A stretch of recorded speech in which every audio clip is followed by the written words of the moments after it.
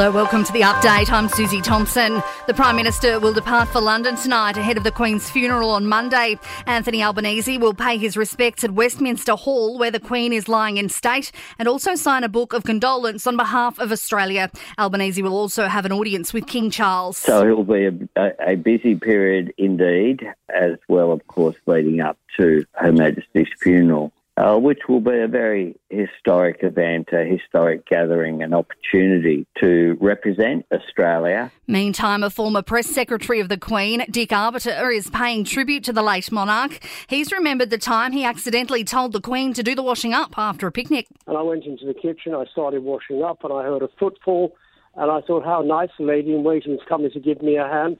And I casually said over my shoulder without even turning, I said, OK, I'll wash you dry.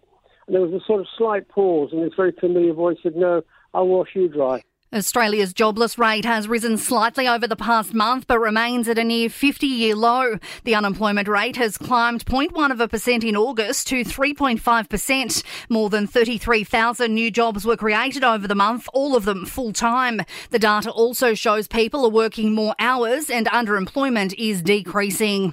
The head of the World Health Organization says the world has never been in a better position to end the pandemic. But the organisation says we're not there yet, and if we don't seize the opportunity, we could risk more variants and an increase in deaths. COVID-19 technical lead Dr. Maria Van Kerkhove says there will be more waves of infection. But those future waves of infection do not need to translate into future waves of death because we have tools that can prevent infections, can prevent transmissions, and critically the use of vaccines and vaccination, early use of antivirals. A woman has been arrested in South Korea after the remains of two children were found in suitcases in New Zealand. Police have charged the 42-year-old with 2 counts of murder. It's believed the bodies of the children were in the suitcases for up to 4 years.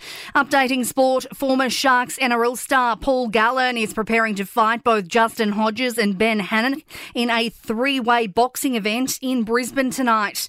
The Bledisloe Cup opener is on tonight between the Wallabies and the All Blacks in Melbourne. And world number 801, Bernard Tomic, will rocket almost 150 places up the tennis rankings next week. After winning his first tournament in 4 years, Tomic has taken out an ITF event in Cancun, Mexico. In entertainment news, actor Ryan Reynolds has broadcast a potentially life-saving colonoscopy after losing a bet. The actor and his mate Rob made a wager that if Rob could learn Welsh, Reynolds would publicly undergo the procedure. Betio vun un indimgali Diski Cymraeg. Having lost, Reynolds went to hospital where the doctor revealed it was a much-needed trip. That I was able to find an extremely subtle polyp that was on the right side of your colon. This was potentially life-saving for you. I'm not kidding. I'm not being overly dramatic. Reynolds is reminding those over the age of 45 to get regular checkups. And that's the latest from the Nova podcast team. We'll see you later on for another update. I'm Susie Thompson.